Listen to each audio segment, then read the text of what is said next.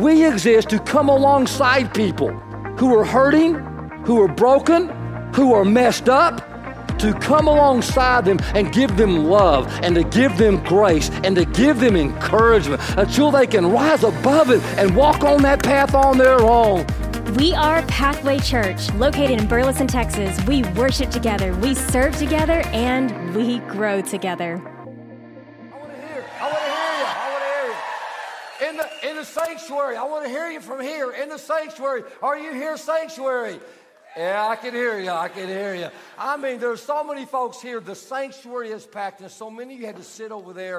And I just want to thank you for your flexibility and understanding of this great thing that God is doing. And for those of you that are online, I want to take a moment just to address you. For some reason, God has allowed us not just to connect online with people right here in the Burleson, DFW, Fort Worth area where we reside, but all over the United States of America and a few places over the world. And we are just humbled that you would allow us from afar to be connected with you in this way on this Easter. And we thank you for joining us, and we would love to build a relationship with you, all you who are watching online as well, on this very moment, but also during the week as you catch up with us. If you're here for the very first time, you came at a great time, because for us, the most important weekend of the year is the resurrection of Jesus Christ, the celebrate of the resurrection, and this is it. This is the Super Bowl. This is the Masters. This is the World Series. This is everything combined on this particular day, and we're just so honored, all the great churches that are around here, and there's so many that you would choose to allow us to be a part of your Easter experience. If we've not met, my name is Rick, and I am a sinner saved by grace.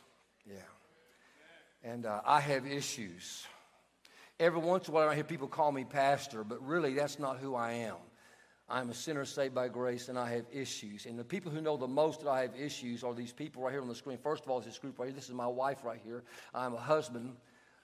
This is my wife, and she's the only one that can call me husband, and she does that. And then I have 3 sons, and just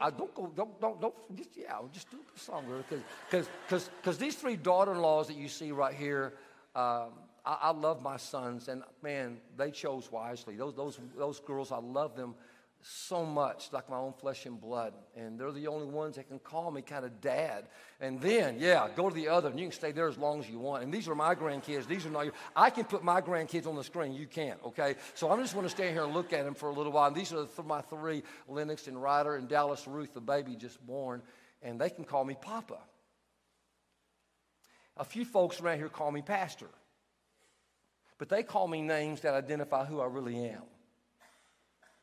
And if you go and ask them, does your husband, does your dad, does your father-in-law, does your papa have issues? They will all say, oh yeah, he has issues.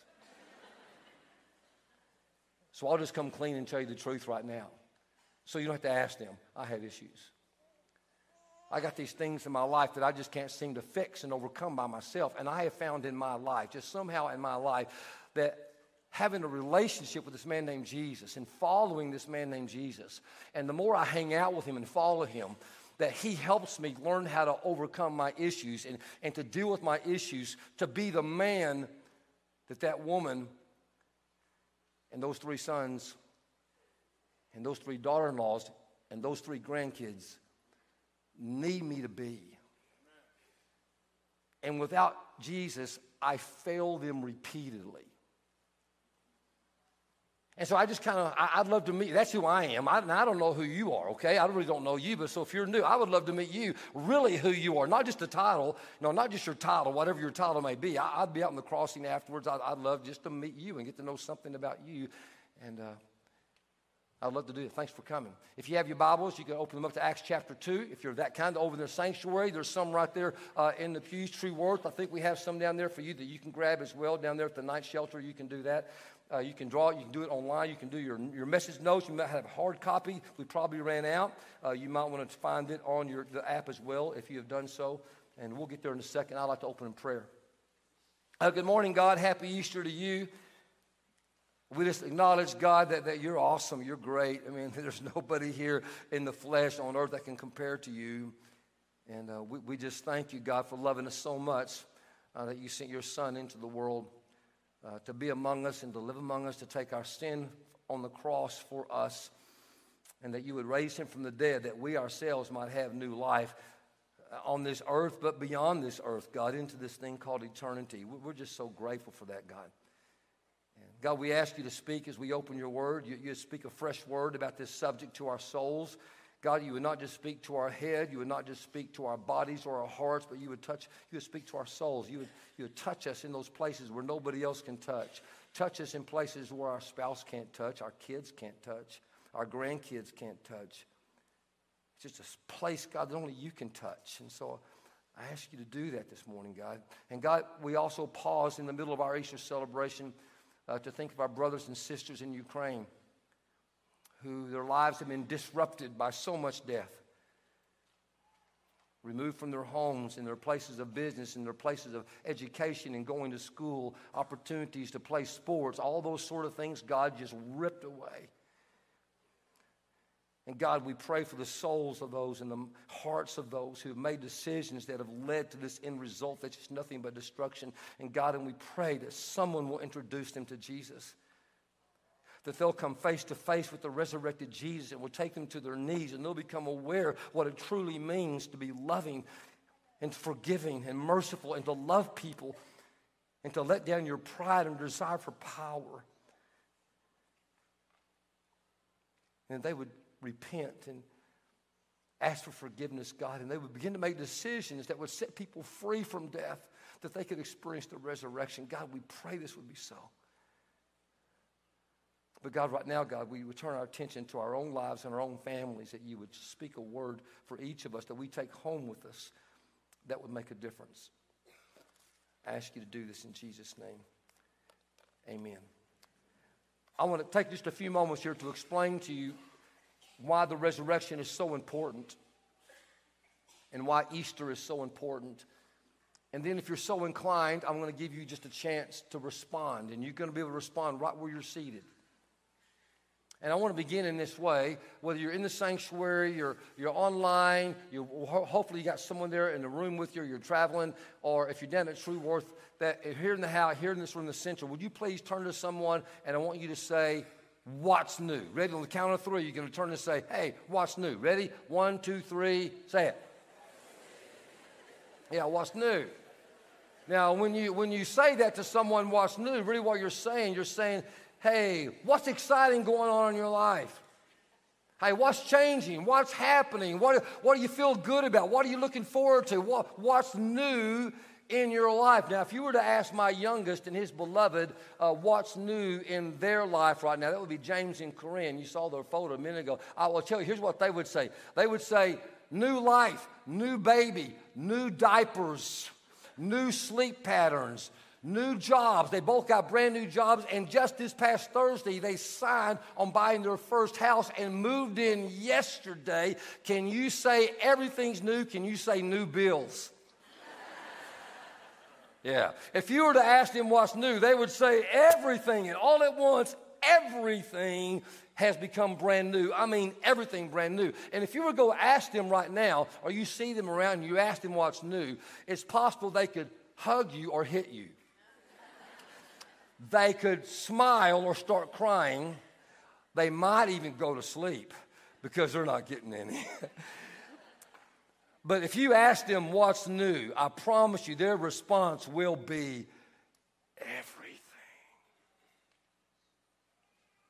Have you ever asked a bored, cynical person, someone who's kind of, just kind of an old curmudgeon, maybe this is you. You know who you are. What's new? And the response is nothing. Not much. Same old, same old. There's an expression of that in the Bible, over here in the book of Ecclesiastes, chapter 1, that's almost the exact same thing. That's the same response right there of someone who kind of has that sort of worldview that there's nothing good going on. And I'll find it right here. You give me a page, and we'll put it on the screen up here. In fact, I'll just go with on the screen. Will you put it on the screen? I'm not even going to look for it. Yeah, all things are wearisome. More than one can say, the eye has never enough of seeing, nor the ear is full of hearing. What has been will be again. What has been done will be done again. Now, there's nothing new, nothing new, nothing new under the sun, nothing. Some 2,000 years ago, there was 12 ordinary guys, just like us in here. Some of them liked to fish a lot.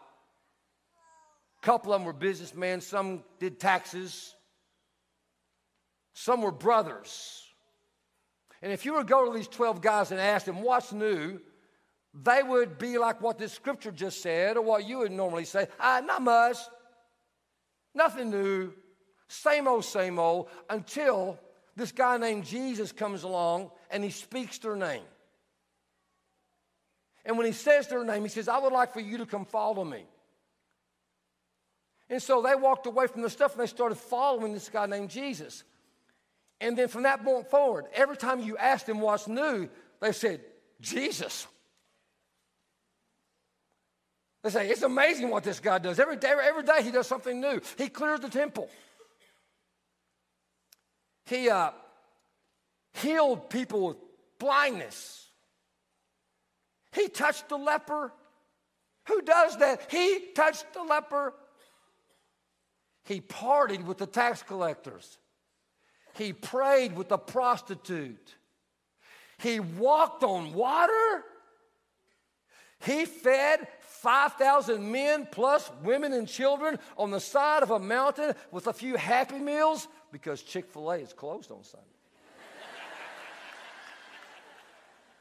He had to use the Happy Meal. I mean, every time you asked him, they say, what's new? What's new? What's new? What's new? What's new? What's new? It was just, man, Jesus, everything's new because you ought to see all the stuff that he's doing. And then one Friday, they asked the same question. One Friday, what's new? And they said, he's dead. It's over. They killed him.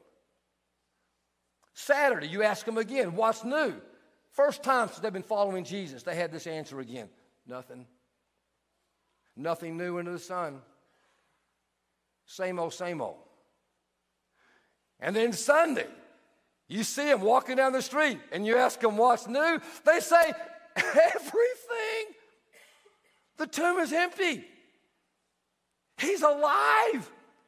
Sin has been forgiven. Death has been defeated. Hell loses and hope wins. Christ is risen. Christ is risen indeed. Everything is new.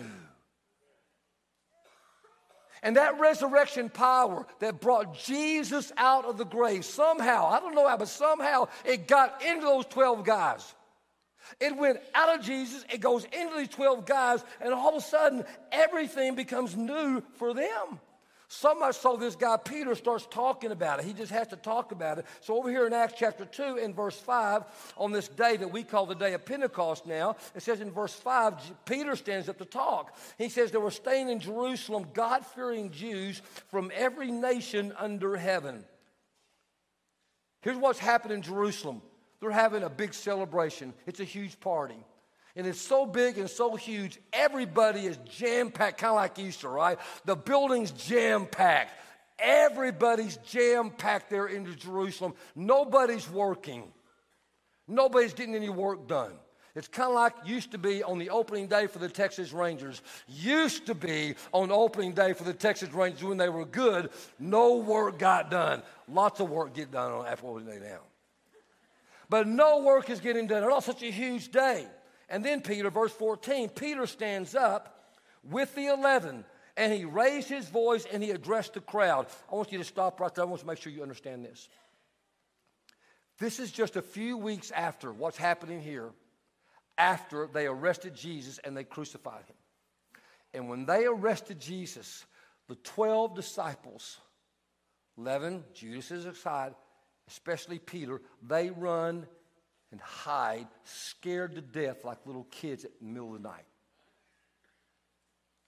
Scared spitless. Peter not only ran and hid, they asked him, do you know who Jesus is? Not once, but 3 times. Nope, not me. Never knew the guy. So now, right here, same city, same crowd that crucified and said, kill him, kill him, kill him, kill him, kill him. For the same people, same Peter, but really totally different Peter. Because everything's new for Peter. Everything's different. And he teaches, he's going to tell them what's new. Verse 22, fellow Israelites, in other words, people of Israel, listen to this. Jesus of Nazareth was a man accredited by God to you by miracles, wonders, and signs which God did among you through him, as you yourselves know. And they go, yeah, we know, we saw him. We heard him teach. We were right there. We saw him heal. Yep, we know. We saw him lead. Yep, we watched him. We know it's true. Yes, we heard about this guy, Jesus. He goes on, verse 23. This man was handed over to you by God's deliberate plan. Let me repeat that. This man was handed over to you by God's deliberate plan and foreknowledge, and you, with the help of wicked men, you put him to death by nailing him to the cross. Now, please don't miss this moment. A few weeks ago, Peter ran scared to death. He went and hid for his own life. Now he's talking in front of the group of people that he believes many publicly had whipped and lashed and asked for the crucifixion of killing Jesus. And not only that, in a few weeks, Peter himself, because of this sort of speech, this sort of message, put in prison, going to be killed. He tells them, you killed him. Can you imagine the courage that it took? Can you imagine what's changed in this fearful little scaredy cat? To speak the truth in love, to speak the last 10%, if you know what I'm talking, if you've been around here for a while.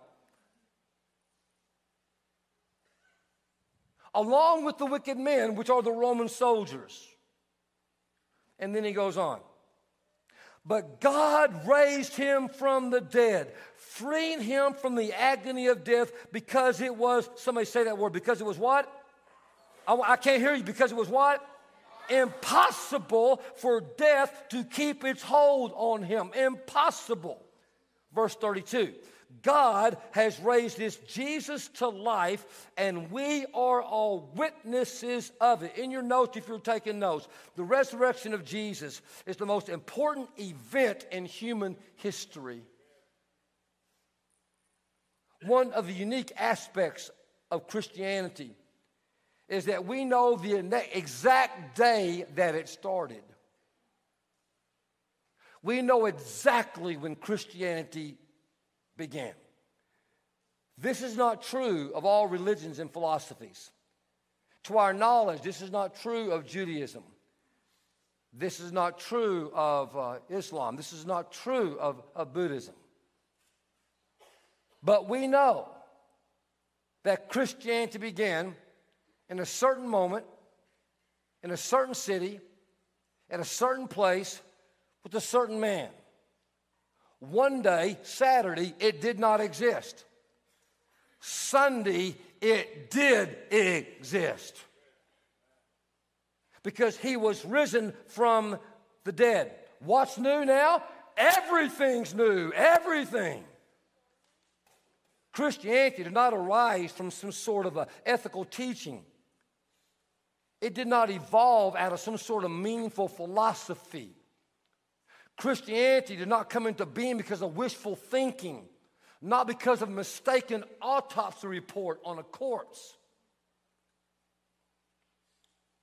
It came into a being because a man, a flesh and blood man, fully God but fully human, was crucified and killed on the cross. And on the third day, God physically and literally brought him back to life. The disciples knew exactly what happened to Jesus. They make no bones about this is what happened. Years ago, there was a pastor who was wrestling with this issue publicly, and one of his church members did not like his response to it, so the guy wrote out something to a magazine called Christianity Today, and here's what they asked, and here's what the man responded. Can you put this out there? Hey, our preacher said on Easter, Jesus swooned on the cross, and the disciples, they just nurtured Jesus back to health. Hey, what do you think? Sincerely bewildered. Here's Wisby's response. Here's what he said. Dear bewildered, beat your preacher with a cat of nine tails with 30. This is not literal opportunity here. I'm just saying here. Beat your preacher with a cat of nine tails with 39 heavy strokes. Nail him to a cross. Hang him in the sun for 3 hours. Run a spear through his heart. Embalm him. Put him in an airless tomb for 36 hours and see what happens. Some people, maybe some of you, somehow think this empty tomb thing, because the disciples were in a pre-scientific era and didn't understand science, that they just had this myth. They missed Jesus so much that mystically, in their spirit, they felt like they saw him because they missed him so much. They sensed that he was there. And it was just kind of became a myth and a legend that Jesus was alive. Whatever you think about this, make no mistake that those who witnessed it and those who write in the scriptures believe it was a physical, actual resurrection. And here's why I know this is true. There's a problem with that argument of myth or legend. Who allows himself to be martyred, persecuted, or killed for a myth or a legend that they know is not true? And that's exactly what the disciples did. Historical record shows they allowed themselves to be martyred and persecuted and killed for their faith. Who does that for a myth? No one. And the scriptures are full of these examples of a white eyewitness account of the resurrection of Jesus. Over here in Mark chapter 15, I'll give you one little example. Mark chapter 15. Mark himself says, a man named Simon. Simon, he was carrying the cross. He was there. Jesus is carrying his cross to the top of the mountain. A certain man from Cyrene, Simon, the father of Alexander and Rufus, he was passing by on his way from the country, and they forced him to carry the cross of Jesus the rest of the way. Now, my question is, why would this Mark, writing this one verse, put three names in this verse? Let me tell you why. When he's going to go write the Gospel of Mark, he needs reference, he needs sources. He goes to Simon. Hey, Simon, tell me about your experience of carrying the cross of Jesus up the hill. Simon had two sons, Alexander and Rufus. So later on, after Simon has died, you could go fact check with the two sons to make sure what he said was true. And the Bible's full of that. When you're reading ancient literature, they put names in the text like you and I do footnotes for a document or an essay so you can go fact check the historical reality that is true. And that is why Peter himself said such boldly, God has raised this Jesus to life and we are all eyewitnesses of it. Not a mystical feeling, not wishful, hopeful feeling. We saw him with our own eyes. Then Peter goes on. Verse 37, when the people heard this, the scriptures say, they were cut to the heart. And they said to Peter, what shall we do? Cut to the heart. What does cut to the heart mean? Cut to the heart means, whoa, man, I missed the opportunity. In your notes, number two, if you're taking notes about the resurrection. The resurrection of Jesus is the greatest opportunity of my whole life. Some time here ago, I was visiting with a gentleman who just bought a piece of property over on Fox Lane. I drive down Fox Lane, if you're familiar with Burson, going to the office, going home multiple times, and there's so much property over there. And I'm always dreaming about property, kind of do some investment or something. I visited with this guy who just bought a property. He bought it for $400,000, and I said, "You got to be kidding me!" Because right before the pandemic,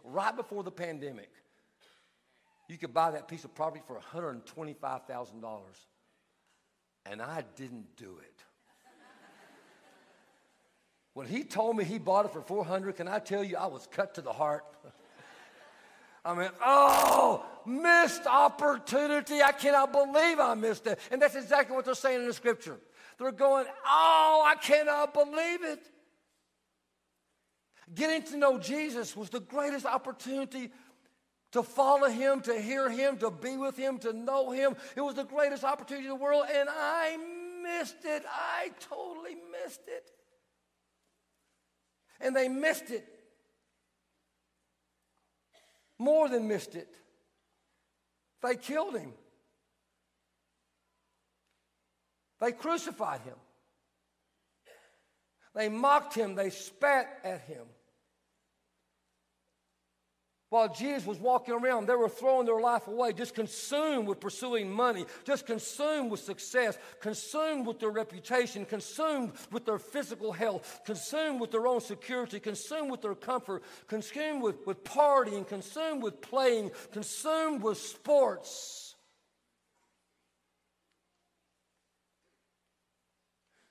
Maybe even consumed with loving cats. Who would do that? You just kind of drift into it. You don't intend to be, you just drift into it. That's all I can do. You just drift into it. And all of a sudden the cat owns you and you don't own the cat. And all I'm saying, church, is sometimes so many of us like them, we're just so consumed with other stuff and we just drift away and we miss the main thing. You miss the greatest opportunity in the whole world. You miss it. And the disciples said, is it too late? The crowd said, it's too late to do. What do we do? What do we do? Is it too late? Brothers, what shall we do? And Peter responds in verse 38. Here's what I know, it's not too late. And it's not too late yet. All you got to do is repent and be baptized. That's what he said. It's not too late. No, you right now, you can repent and be baptized. Now, what does repentance mean? Big churchy word, I know. In your notes, 2 or 3 things about repentance. Repentance is admitting I need a do-over. That's all it is. It's admitting, I need a fresh start. I need a mulligan. I need a new opportunity. I need another beginning. I need a chance. I admit I have been blind. I cannot manage my life by myself. I cannot manage my marriage by myself. I cannot manage my kids by myself. I cannot manage my health by myself. I cannot manage my eating by myself. I cannot manage my sexuality by myself. I cannot manage my addiction by myself. I cannot imagine my depression by myself. I cannot imagine my issues, my stuff by myself. I can't get out of my own way. I need a do-over. That's repentance. I cannot handle my own will. I surrender my will to the one who has perfect will.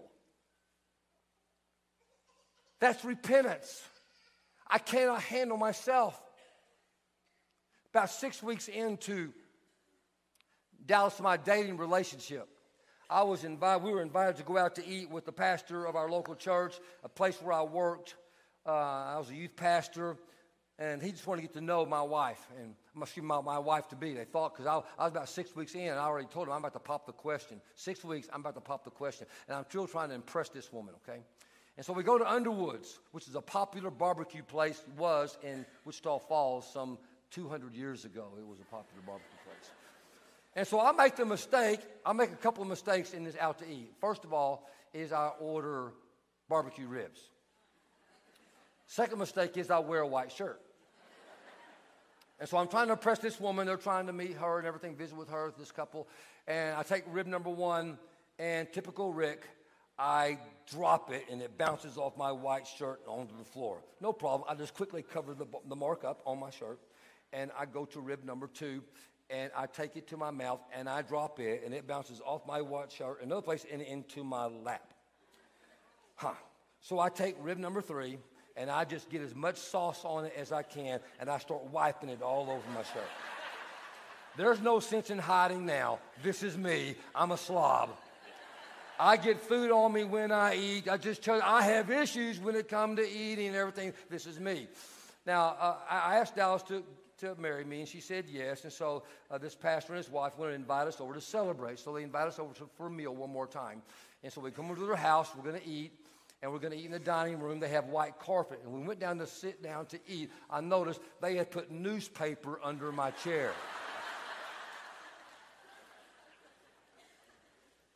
Repentance is admitting you need newspaper under your chair, that you can't stop messing up and cleaning up yourself. You just can't help yourself. There are some places in your life you just make a mess, and you make a mess on other people too. And I need a do-over. Repentance is in your nose. Secondly, it's an act of humility. I will tell you, church, it is an act of humility when you say to the family, I need some newspaper under my chair. I know I keep messing up. I keep saying the wrong thing. I keep doing it. You know why it's an act of humility? And you know why the family's relieved? Because they already know. They know before you know. And when an act of humility, you acknowledge that you know it, there's something that happens in a family and relationships when you know what they already know and you admit it. It's just an act of humility. And thirdly, it's an act of trust and grace. I'm just trusting in Jesus, of the forgiveness of Jesus, of the mercy of Jesus, of the goodness of Jesus. I'm just trusting that he will be my friend. I'm trusting that he will guide me. I'm trusting that he will help me. I'm trusting that he will do something new, that he will make everything different within me. I'm just trusting that he will. The Apostle Paul put it this way over here in 2 Corinthians. He said that anyone who said in Christ, you're a new creation. The old is gone. It's done with. It's over. And the new has come. And everything is new. And that is the good news on this Easter. That you can, when I ask you the question, what's new? You can say everything because of the risen Christ. You've given your life to him. And then it says the visible expression of repentance is baptism. And what is baptism? Baptism, I'm just going to give you 2 or 3 things what baptism is. First of all, baptism, it's an outward expression of an inward reality. My issues are not out here. My issues are inside. It's in my soul. It's in my stinking thinking. It's in the motives of my heart. It's what's happening in here in my gut. It's my inner being.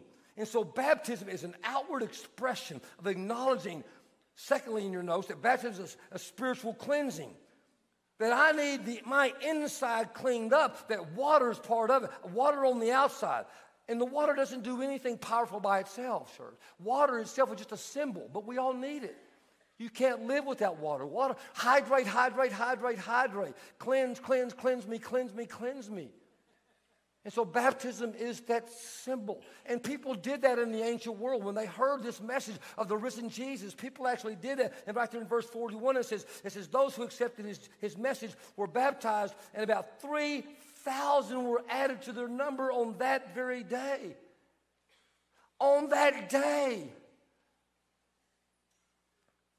And I want you to notice what didn't happen. They didn't say, listen, oh my gosh, really, I cut to the heart. Cut to the heart, I can't believe this. Man, it's not too late. I still have that opportunity. Hey, I need to go home and talk to my spouse about it. I need to talk to my husband. I need to talk to my wife. I need to wait till it's more convenient. I need to know till I understand everything, till I got everything figured out. They didn't do that. It said immediately they were baptized. That's how he ended his message. I want to end this message the same way Peter ended that message. And I want to give anyone here who can hear my voice, Sanctuary, online, True Earth Center, to make a decision this morning that you want to follow this man Jesus. This resurrected Jesus, not religion. I'm not talking about religion, and I'm not talking about just going to church. A relationship with the resurrected Jesus.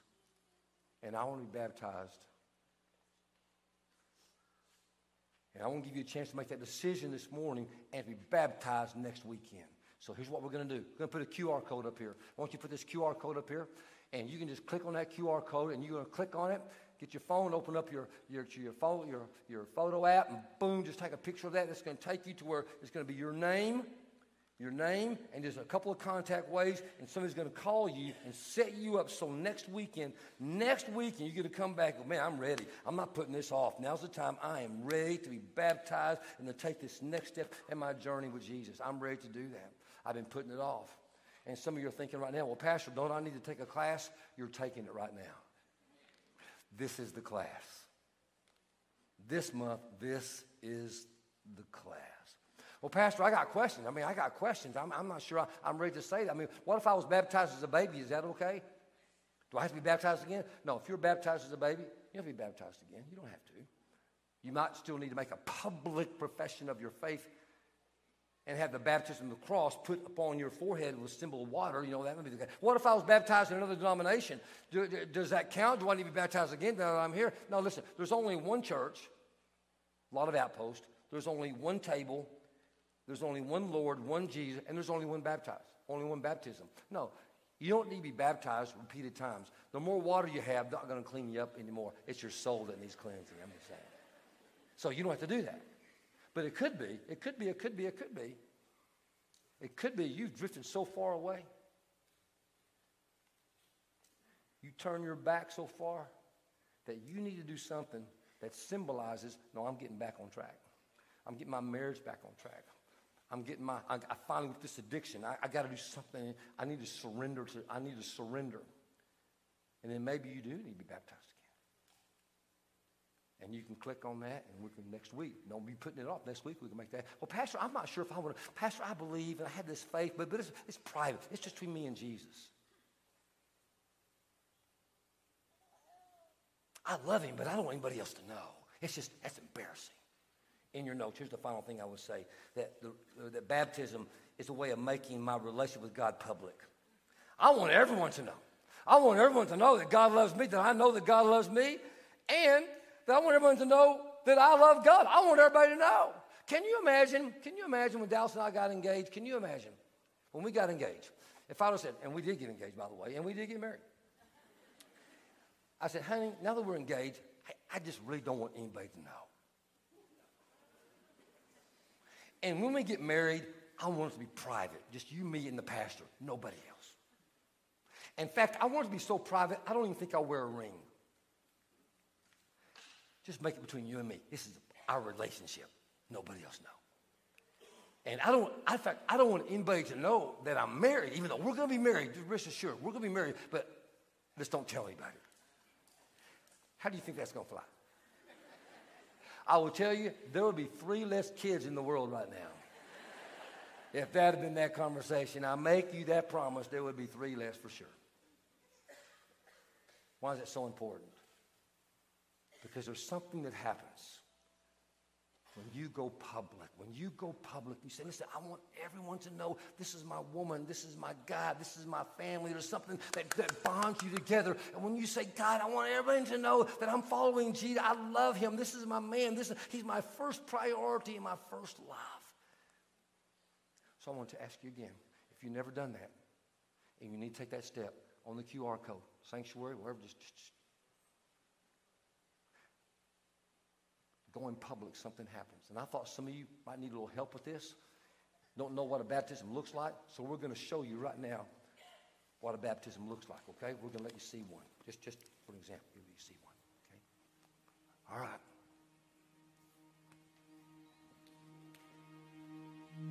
Step in there. What's about to happen?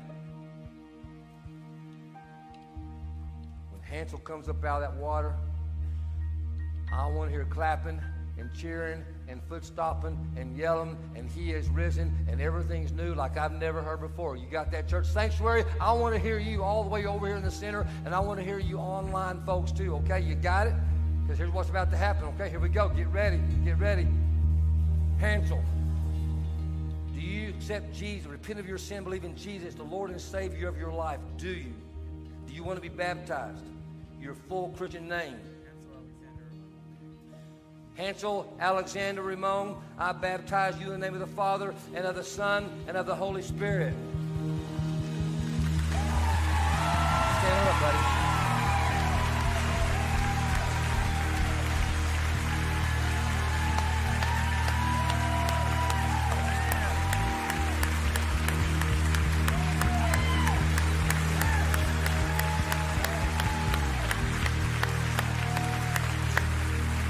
And if you were to ask Hansel after a while, Hansel, what's new? He'd say everything. won't you stop 1 second?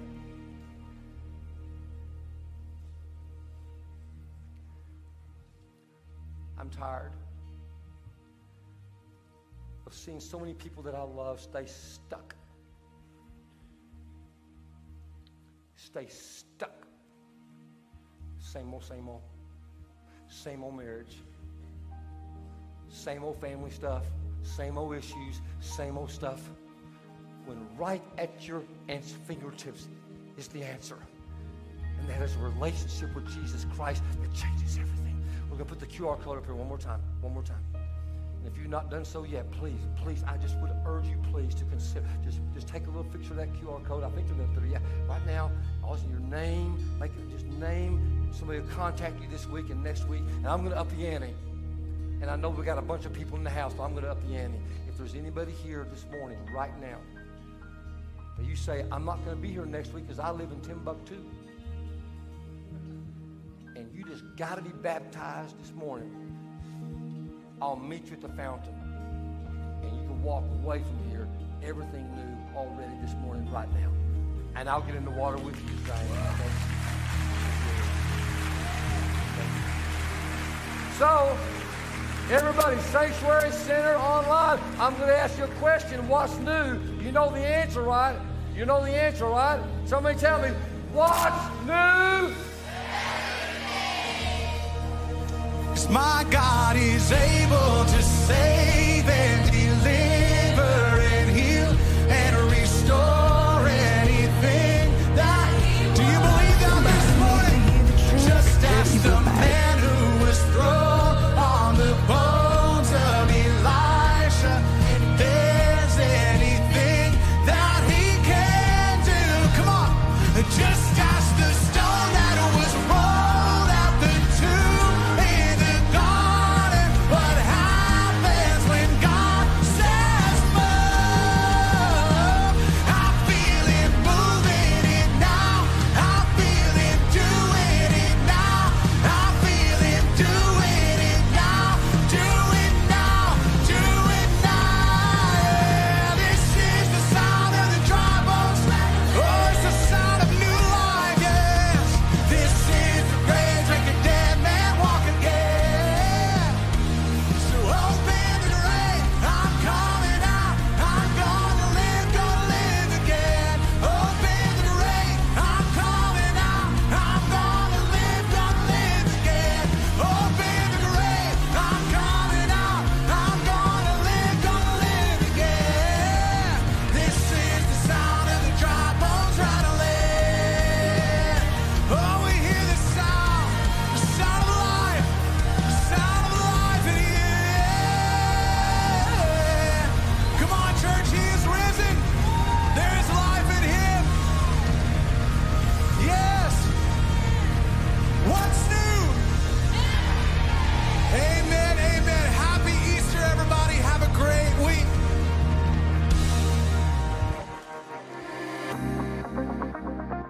Thank you for joining us. If you would like more information on Pathway or to get connected to a ministry, visit our website at pathway.church. We look forward to growing with you as we worship together. God loves you. God is with you.